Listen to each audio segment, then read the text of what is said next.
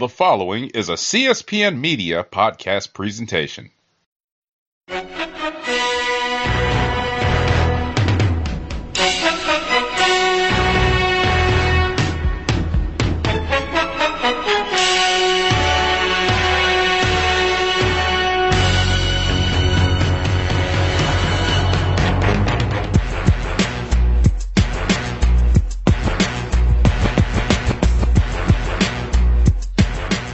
Hello, and welcome to Know the Score. I'm your host, Don Delarente, and I'm joined today by a very special guest, Mr. John Haverlin. He's the NASCAR reporter for ESPN Albuquerque. I'd like to welcome him to Know the Score to help me talk about Daytona 500 and the NASCAR season preview. Yeah, thank you, Don. Thank you for inviting me to be on your podcast, and I'm looking forward to the next hour. Before we start, just let everybody know that you can find Know the Score and all the other podcasts on the CSPN on the web at www.cspn.us. You can also subscribe to Know the Score through iTunes, SoundCloud, Stitcher Radio, Google Play, and Spotify. Change is the only thing we can count on coming into a new NASCAR season, and this year is no different. The change stretches through every level of the sport. Brian France has been on indefinite leave since his arrest on suspicion of DUI and unlawfully possessing a controlled substance. And Jim France has assumed the role of interim CEO, and Steve Phelps was promoted to president of NASCAR. John, these men are tasked with growing the sport and engaging the fan base. So what are some of the challenges that they're going to be facing? There's a lot to that question. I think Jim France, ever since taking over, he's kind of assumed the role as NASCAR's CEO, and I think a lot of people are saying that he's actually done quite a bit already in the short amount of time he's had that role. I think NASCAR has done some internal changes within their marketing departments and trying to attract fans, whether it's on social media or whatever platform they're looking to promote the sport on. And then also, I think the just what they're doing with they're looking to introduce a Generation 7 car in the upcoming years. They've obviously made those rule changes last week. They're going to disqualify winners, no longer the quote-unquote encumbered wins and L1 penalties. It's if you have an illegal car and you win the race, then you're not going to be the winner anymore. You're going to finish last, and you're going to get the points and the money that the last place finisher would get. And in that case, the next placing legal car would be the winner. So I think a lot of people have been a fan of that, actually, because it's something that's probably been a little overdue in NASCAR. So I think a lot of people are giving him some praise for that. And, obviously we got this whole season coming up with the new aero package. So I think there's some skepticism, but there's still some excitement. So I guess we'll just have to see how it plays out in the upcoming months. Rumors began circulating last summer that NASCAR as a whole body was on the market to be sold. So through this off season, have you heard any new developments, or have you heard of anybody who may be interested in purchasing NASCAR as a whole? No, I can't say I have. I think those talks have kind of simmered down a bit. There was also the talks about NASCAR looking to purchase ISC, which owns about a dozen of the tracks that NASCAR visits. And there hasn't been much talk about that either. There's been rumors about trying to get NASCAR and IndyCar on the same weekend at one of the ISC tracks. They were talking about maybe Chicagoland or a venue like that. But yeah, I haven't heard anything about that recently. I guess the one thing that has changed is the ARCA Racing Series is now the ARCA Menard Series. It's now the entitlement sponsor instead of the presenting sponsor. So I guess that's something that has changed. That obviously NASCAR purchased ARCA last year, and they're looking to merge that into one of the developing series, similar to like what the K&N series are in NASCAR. That's what they're looking to do with ARCA in the future. Now, you touched on it a little bit about the rules package. So there's going to be 2 rules packages in play this year based on the tracks that they're at.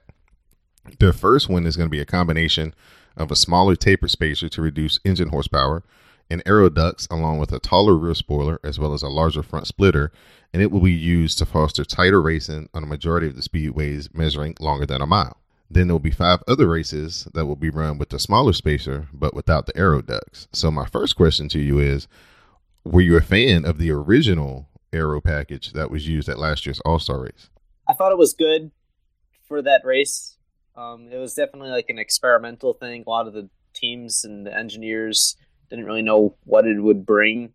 I think the drivers thought it was fun, but I also think it kind of took away the I guess the driving element in a way, if that makes sense. It's more about drivers trying to, as Kyle Busch said during the Las Vegas test last week, it says it's a bit more of like a chess game and like kind of planning out which way you want to go with the draft. It's not really about, throttle time or brake time. So that's going to be something different. We'll see.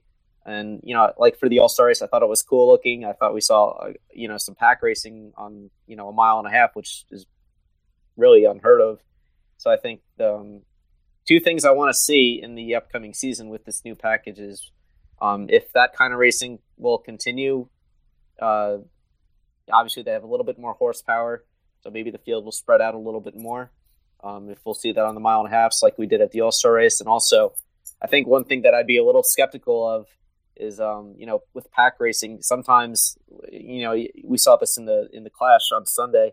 There tends to be racing single file, and no one is, can make a move either because their car just won't handle and they can't make a move, or they just, have a fear of losing the draft and falling to the back. So that's something I'd be worried about maybe a little bit for the upcoming, races with this new package. So, this is just, I think a lot of people don't really, no one can say what will happen.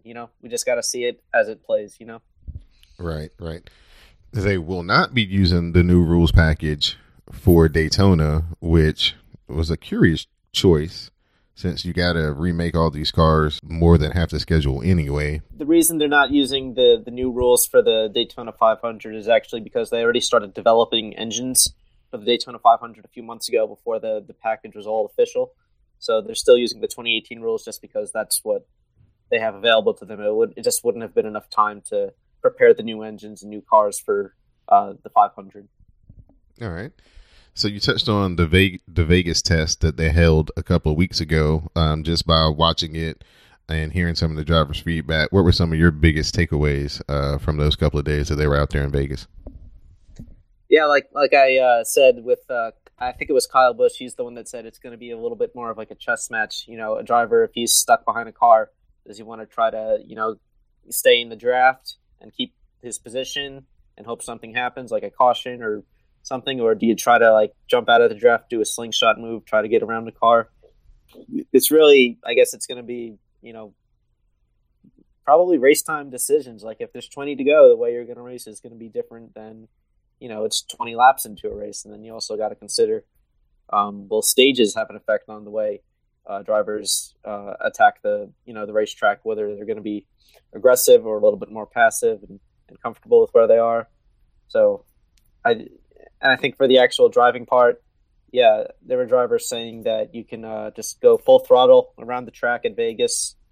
Talent-wise, that really doesn't say much about the drivers, but I think entertainment-wise, we'll see some compelling racing. Do you think that this rule package is going to give more drivers a real chance to compete for wins this season?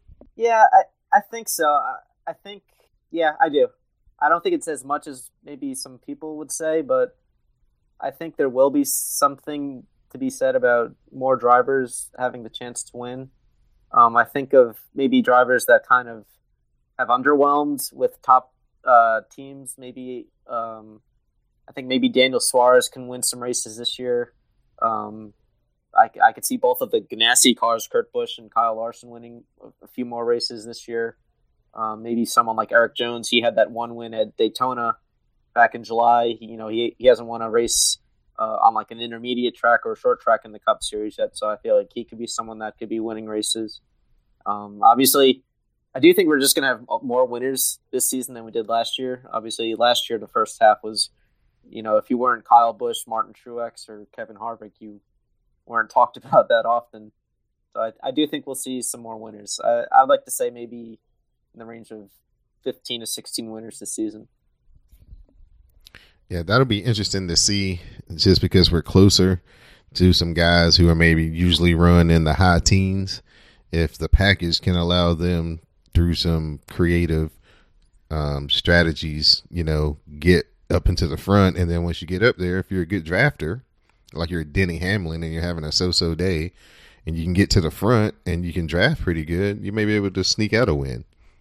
Yeah, I do think that it's funny you mentioned Denny Hamlin because I do think this package might actually benefit him because he had a rough season last year. He went winless for the first time of his full-time Cup career. And he has a new crew chief this year, so maybe that'll help. I could see also Paul Menard, maybe someone, he's when I think of guys that run in the teens, Paul Menard's kind of a guy that comes to mind for me. So, I think maybe those two guys could, probably sneak in a win or two here and there.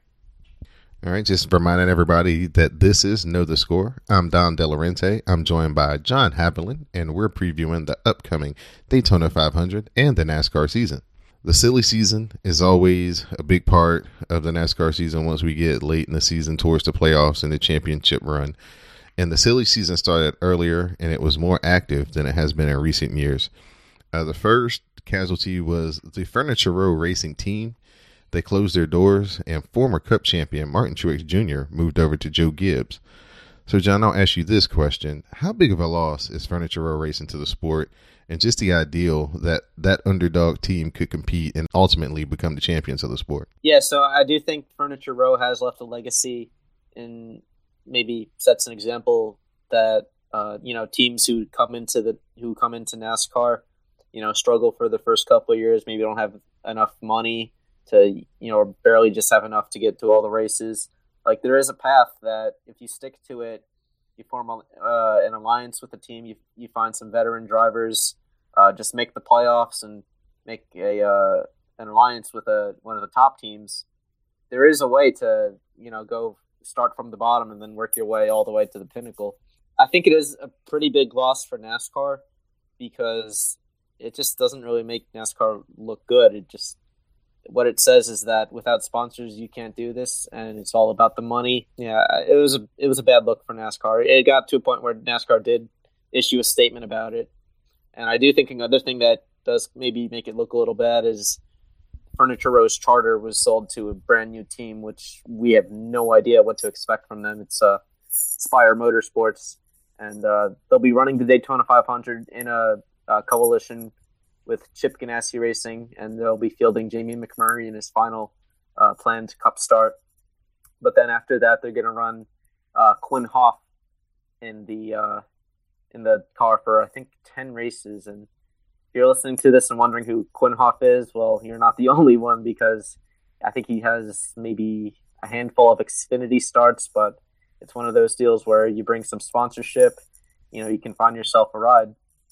Speaking of bringing sponsorship, Daniel Suarez found himself on the outside looking in when Martin Truex moved over to his ride at Joe Gibbs, so Suarez landed over at Stewart-Haas Racing. And that meant that Kurt Busch was on the outs, and he's going to jump over to take over the one car for Jamie McMurray at Chip Ganassi. So, John, which one of these three drivers who swapped rides between Martin Truex Jr., Daniel Suarez, or Kurt Busch is going to have the best season? I'm going to say Kurt Busch. I'm going to say Kurt Busch because I think the combination of him and Larson, and I think with this new rules package, I do think that they can excel. They're both, it's hard to believe that Larson's already a veteran, but he actually is a veteran at this point. He's been in the Cup Series for I think 5 or 6 years now. So, he's already proven himself as a winner. Kurt Busch is a winner. He's won the Daytona 500. He's won the championship, albeit it was back when there was a different format. I do think he'll have the best season. I do expect Daniel Suarez and Martin Truex to have good seasons as well, though. I'm not trying to put them down at all. I think all three of them are capable of having strong seasons. Roush Racing signed a deal with Ryan Newman to draft the 6th car. John, what does Ryan Newman bring to Roush that could help them become a consistent threat for wins and championships?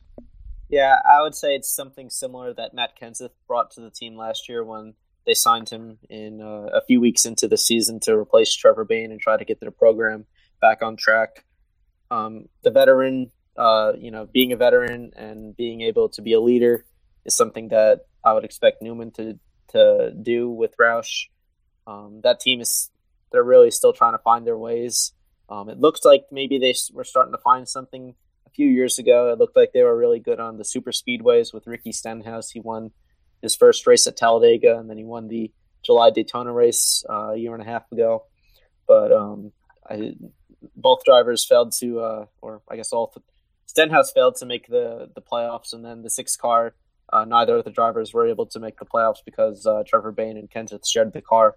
But now that they have 2 full-time drivers again this year, they're putting all their focus into the Cup Series. They no longer have an Xfinity Series program, so perhaps we can see them improve a little bit on track this year as well.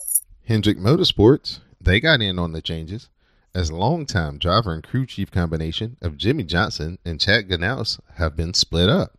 So Knaus will become the crew chief for William Byron in the 24 car, and Kevin Mindering will become the crew chief for Jimmy Johnson. Mindering was the crew chief for retired Xfinity Series driver Elliott Sadler last year. So John, in your opinion, who does this change benefit the most?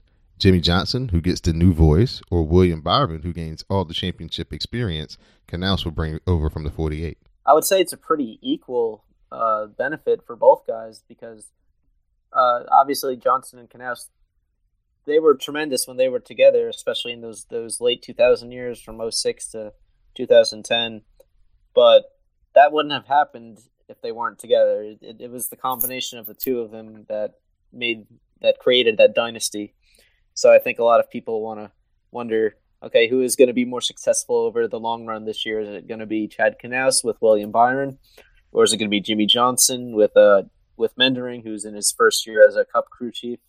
Not to say that it's necessarily competition between the two, but it might be. I mean, I don't know the two of them that well. So I guess it comes down to will William Byron win a race before Jimmy Johnson does, or will Jimmy Johnson win a race before Knaus and Byron do? Yeah, it's going to be something to watch all year, especially with the new packages and things like that, and how closely they're going to be watching what you do with the package. Because, Chad's reputation among the fans is always he's got something up his sleeve. So it'll be interesting to kind of see how that all works out. Can't wait to see the dynamics play out once we start getting to the 1.5 miles and the short tracks early in the season. Yeah, I agree. Yep. But the new season will also bring in a new crop of rookies. So Daniel Hemrick, he'll be driving the number 8 for Childress Racing. Ryan Preece, he'll be driving the 47 for JTR Daughtry Racing. Matt Tiff, he'll be driving the number 36 for Front Row Motorsports. And Tanner Berryhill will be driving the 97. I'm not familiar with their team, so I'm not even going to try to pronounce that. But Baika Racing. Oh, Baika Racing. Thank you, sir. So out of this crop of rookies, who's in the best position to get a win in 2019? Definitely Daniel Hemrick. He's just in the best car out of the other guys. I think he has lots of experience racing stock cars, racing late models. This is kind of, he worked his way up to the Cup Series because he's talented. It's not because he has a lot of funding or anything like that. He worked hard in the Truck Series when he was with a mid-pack team, and then he got the opportunity with RCR and drove in their Xfinity program for 2 years. And now that Ryan Newman has departed RCR, Hemrick is the one that has been called up to the Cup Series to be a partner with Austin Dillon. So I think he'll have the best season. I do also want to say that I think Ryan Preece will actually turn some heads. Ryan Preece is actually I'll tell you this, when I see Ryan Preece, he's very popular in the modified series. A lot of people in the Northeast root for Ryan Preece because he's like that blue collar guy. He likes to work on his own race car, and I think he's gonna turn some heads because he's a very talented driver. I've seen him in a few different disciplines, and I think he can. I don't know if he'll win a race this year. Probably not, but he can put together some good runs this year as well. Yeah, that was going to be my next question. I was going to ask you which one of the rookies you thought would probably do better than their equipment should allow them to do. So you're voting for Ryan Preece? Yes, I'm definitely voting for Preece there. All right. Now, when it comes to equipment, Ford, they're introducing the Mustang to the Monster Energy Cup Series. So, John, is Ford better prepared across the board than Chevy was last year when they introduced the Camaro to hit the ground running throughout the season? I don't know if I would say that they're better prepared, but I think they do have a bit of an advantage this year because of the new rules. I think last year Chevy, when they were working on that Camaro body, they were still trying to figure out all the aerodynamic tendencies of the front end. I think with the new rules package and having the Mustang, I feel like that's maybe not as important, I guess, because you're going to be able to draft. And when you think back to what happened last year with the Camaros, they did struggle in the first half of the season. But I mean, who won that race? It was Austin Dillon in a Chevy Camaro. So I think the Fords are going to be all right this year, and I do think the Camaros are going to be fast again, and I do think the Toyotas will continue to be the Toyotas. So I think we're in to see a very balanced season, I think. Now I'm going to shift over to some Xfinity Series stuff right fast. Toyota's going to introduce the Supra this year. They're going to kind of get into the muscle car look, as they've been, having the Camry, kind of the mom and pop car, where everybody else has got the cool teenager car going around the track. So they're going to get in with that this year. What do you think that's going to do for Toyota's camp? They've been, pretty dominant throughout the Xfinity Series, even though, last year Junior Motorsports and the Chevy won the championship. They've had a lot of success with the Camry. What do you think that's going to do for Toyota's program in Xfinity Series with this new car? I don't think it'll change much for the Toyota camp. I think maybe there will be a little bit of an adjusting to the new Super bodies, maybe in a similar way that we saw with Chevy and the new Camaros last year. But I think the Toyotas will continue to be strong. I think Joe Gibbs Racing is still, just the class of the field when it comes to the Xfinity Series. And was Ross Chastain able to land on his feet after the the government shut down his sponsor for what was going to be his Xfinity Series ride with Ganassi this year?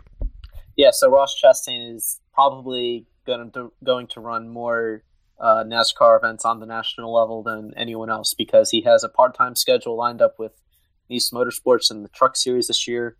He'll be racing 30 races in his old ride. Really, it's the number 4 car for JD Motorsports. In the other 3 Xfinity races, he'll be racing with Colleague Racing. They're going to have a part-time second entry. And then he is also going to be racing with Premium Motorsports in the Cup Series. So he's really got his hands full throughout 2019. All right. Yeah, that was very good to hear. Just some, out of the blue and one of the crazier stories that, you'd ever think to see come across the NASCAR wire. So glad that he was able to land on his feet. That brings us to the start of the 2019 season as we prepare for the Daytona 500. So William Byron and his new crew chief, Chad Ganous, they won the pole for the 500. And his Hendrick teammate, Alex Bowman, they're going to start second. In the qualifying itself, all 4 Hendrick cars swept the top 4 spots. The 5th spot was Kurt Busch and his Chevy as well. So it looks like they have the, single car speed that, everybody looks at them as like, maybe if they can gang up together, this could be a problem. So with Hendrick showing all this speed, are we headed for another 4-car breakaway like we saw Stuart Haas orchestrate at Talladega in October? I suppose it's possible. I do think that what happened with Stuart Haas racing at Talladega, I mean, I have never seen anything like that on a restrictor plate race where 4 cars can just break away from the rest of the pack. That was just insane. So, I mean, not to say it can't happen, but it does seem a little unlikely. Maybe I'm completely wrong, but I do think the Hendrick cars, I mean, they've been so strong at Daytona the last couple of years, especially when it's qualifying. I mean, how many years straight has a Hendrick Motorsports car won a Daytona 500 pole? So I think they'll be strong. I think they'll be a little better prepared this year. Obviously, they're in their sophomore year with the Camaro.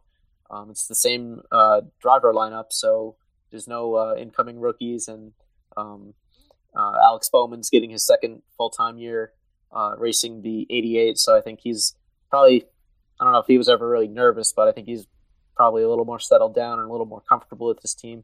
So I do think the Hendrick cars can, show something when it comes to the Daytona 500 this Sunday.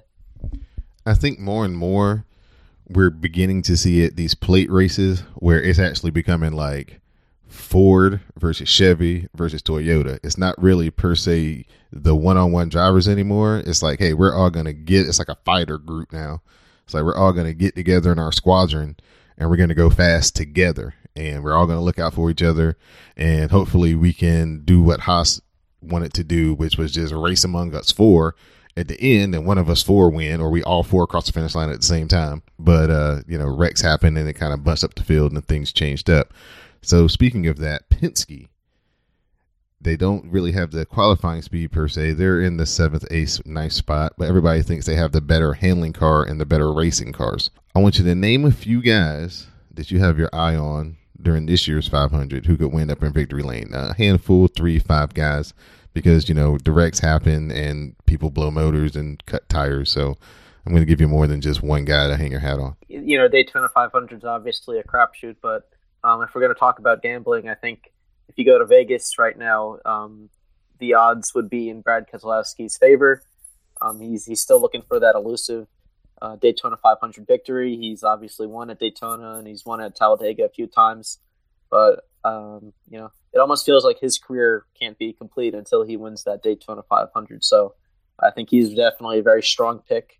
And I would also say his arch nemesis, Kyle Busch, he's another guy who hasn't won the 500 yet. So I think those two guys are definitely people you want to keep an eye on throughout the race. Kyle Busch is getting up there to that Darrell Waltrip territory, I think, where he's been in this race so many times and he's had some really bad luck at Daytona with the broken leg a couple of years ago, that I think people are just starting to look at the record and go, wow, he's run that many races and been racing that long and never won this race, that they probably are kind of inside going, if he can do it clean without wrecking anybody all day, I wouldn't mind seeing Kyle Busch just win that race.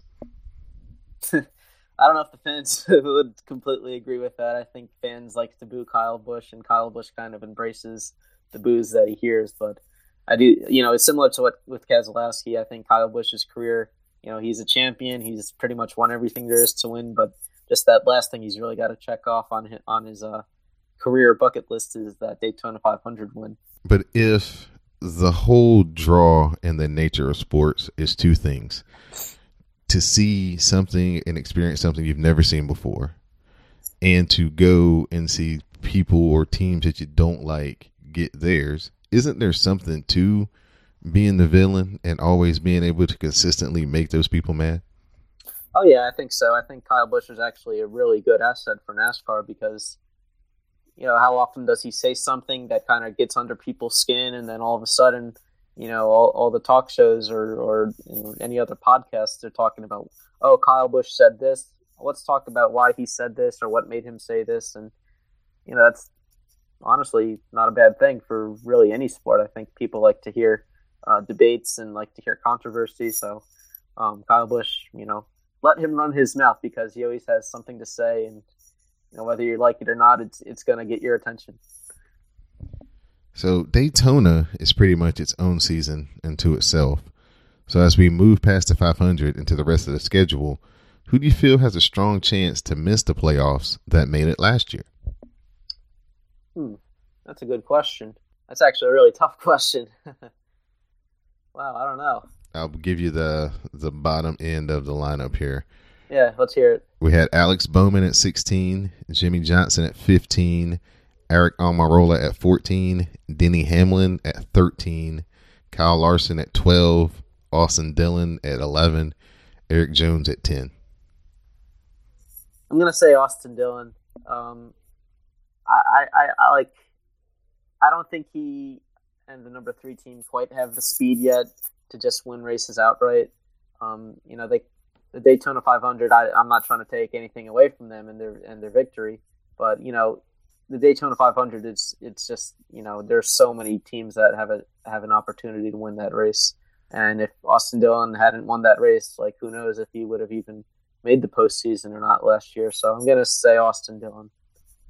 All right, now Joey Logano, he shook off the disappointment of the 2017 season, and he ended up winning the Cup Series championship last year. So, John, what has winning the championship done for Joey Logano's legacy and his perception among those inside NASCAR? Well, I can recall seeing this on Twitter a few weeks ago. There was like a discussion about what active drivers with their current career statistics would make the Hall of Fame, and some people were actually already saying Joey Logano. And at my first reaction was like, "Wow, he's really young. He's still got so much ahead in his career." But when you take a look back at it, like it's really not completely out of the realm because he has the championship. He's won a Daytona 500, and he's racking up those wins ever since he's joined Penske. So I think he has so much ahead in his career. I think he's probably going to win a few more championships before it's all said and done. And I think he's going to be another threat again when it comes to Homestead this year. I know Daniel Suarez is probably hoping and wishing and praying in his mind that the same thing that happened to Logano happens to him. That, maybe Gibbs at that time just wasn't the right place for him.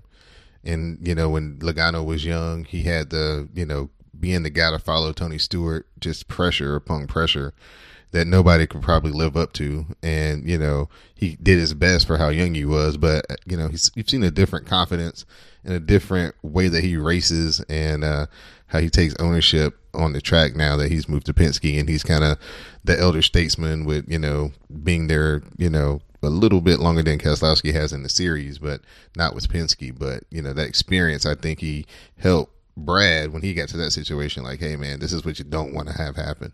So you can stay with this one spot and make it great for your whole career. Yeah, definitely. And like you mentioned with Suarez, he's hoping that he'll have the same kind of situation happen with himself that Logano had happen when he joined Penske in 2013.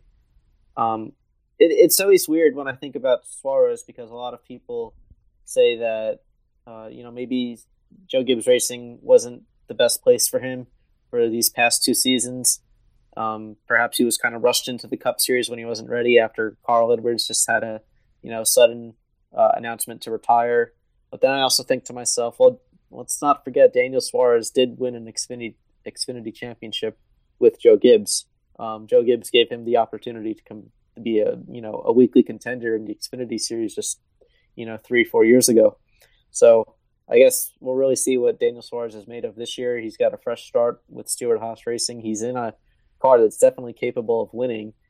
So I guess we'll see how it pans out. And he obviously has very good teammates now at SHR with Kevin Harvick, who is, he's really becoming a legend of the sport, and Clint Boyer and Eric Almirola, who have both won races, this past season. So I think the 4 of them can put together something strong, and I think that'll positively impact Daniel Suarez. You touched on it earlier. Last year, the season was dominated by the big 3 of Kevin Harvick, Kyle Busch, and Martin Truex Jr. So in 2019, who do you see having a bounce back or a breakout season as far as, multiple wins in the season? I think I would say Brad Keselowski and Chase Elliott are going to win some races. I would also especially say Kyle Larson, who went winless last year.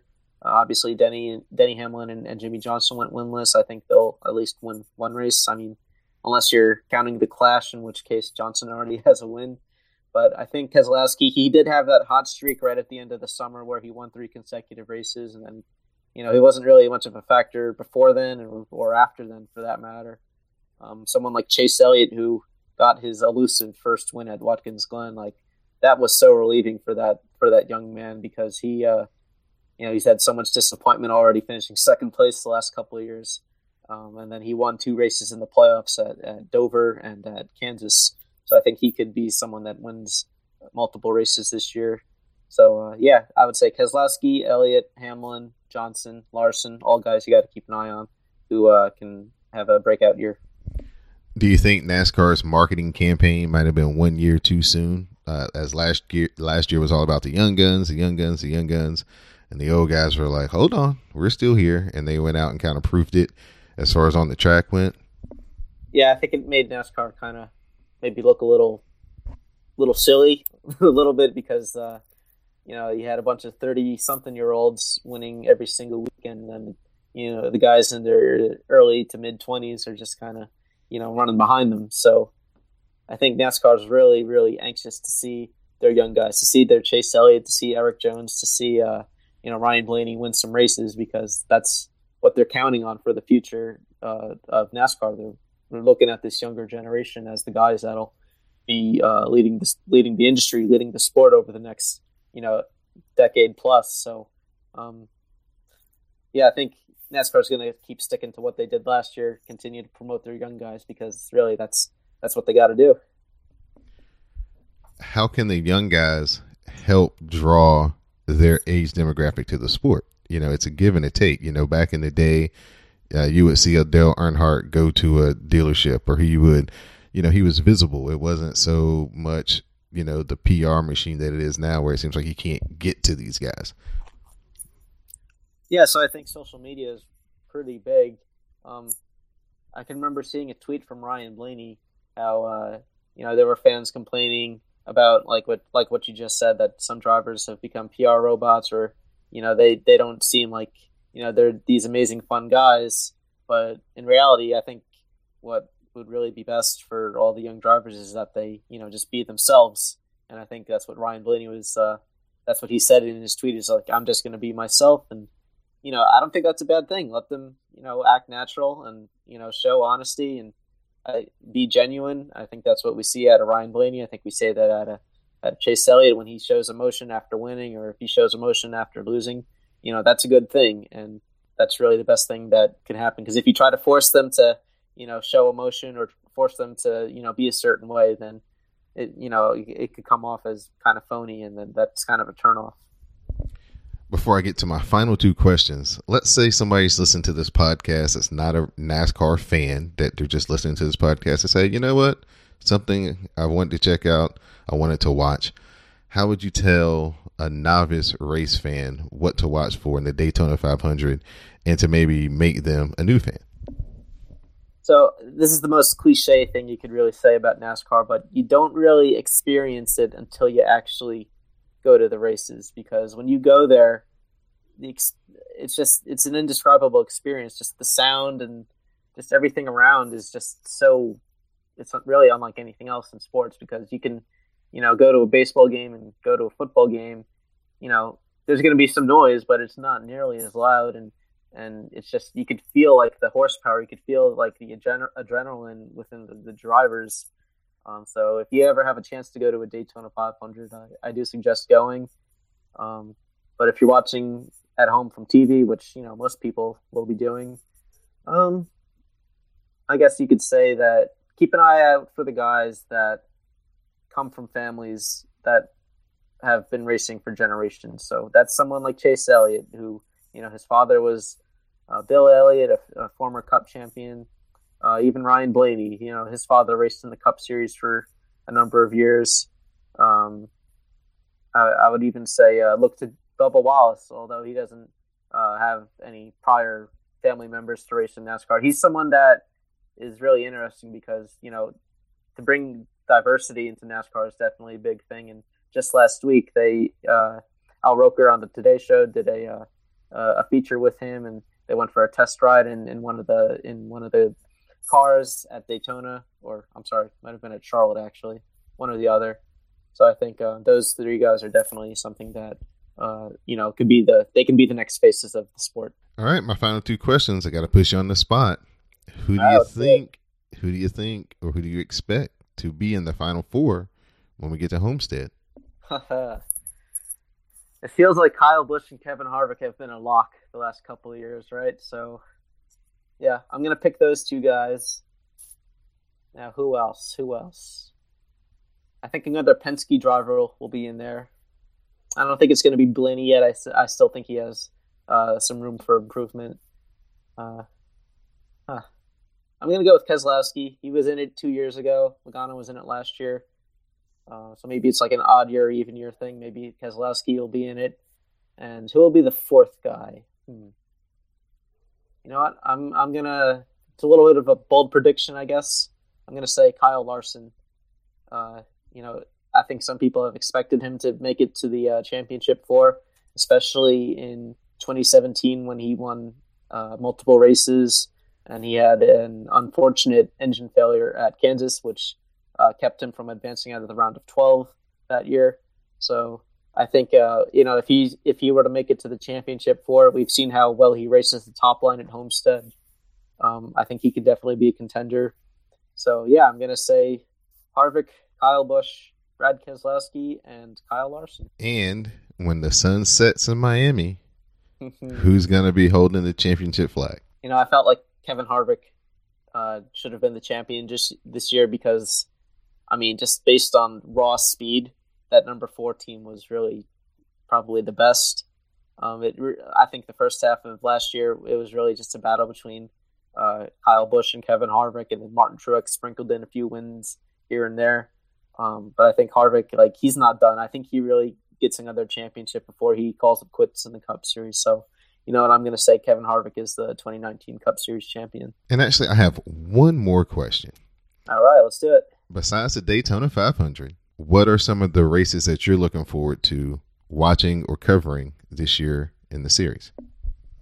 So I think a lot of people are excited about seeing that first race with the new package. So I think probably Atlanta is something to keep an eye on.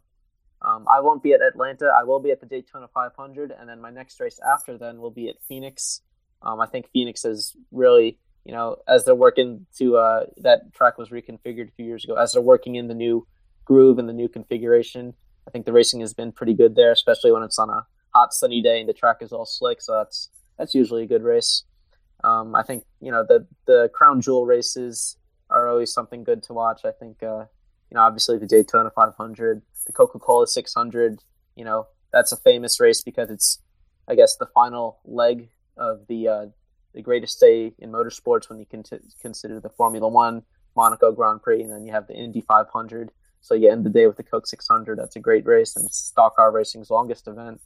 And then obviously right before the playoffs happen, the final two events, the Southern 500 at Darlington, and then you got the NASCAR Cup race at the Brickyard in Indianapolis. Right, takes us right into the playoffs. So those 4 races are always great, and I'm looking forward to just another great season covering NASCAR. Is the Roval going to be at night this year? I do not believe so. Okay. I don't know. I haven't checked the schedule. Okay, but that would be cool since that was such a success last year when nobody knew what it was going to be, and the practices and things you saw from the practices was like, they're just going to go wreck some cars all weekend. And Bubba Wallace definitely did, but he did get well in the race though. I think a Roval race for NASCAR at night would actually be a good thing, and I'm saying this because I was actually at the Rolex 24 3 weeks ago down at Daytona for the sports car race, and it's a similar configuration where they race on the high banks of Daytona, and then they race on the infield, and come back out onto the Speedway Turn 1. If NASCAR were to do that and they did it under the lights, I think it would be a pretty cool looking show. All right, so if that idea happens, you know where they got it from. Start it right here on Know the Score. Yeah. So, John, thank you for being on Know the Score and helping me preview the Daytona 500 and the upcoming NASCAR season. Let the listeners of Know the Score know where they can listen to your shows and where they can find your writings and things on social media and etc. Yeah, definitely. So, as you mentioned, I write for the New Mexico Motorsports Report. We have a website. It's nmmotorsportsreport.com, and it's also a radio show that airs Saturday mornings at 10 p.m. or 10 a.m. Eastern Time. It's affiliated with ESPN's Albuquerque radio station.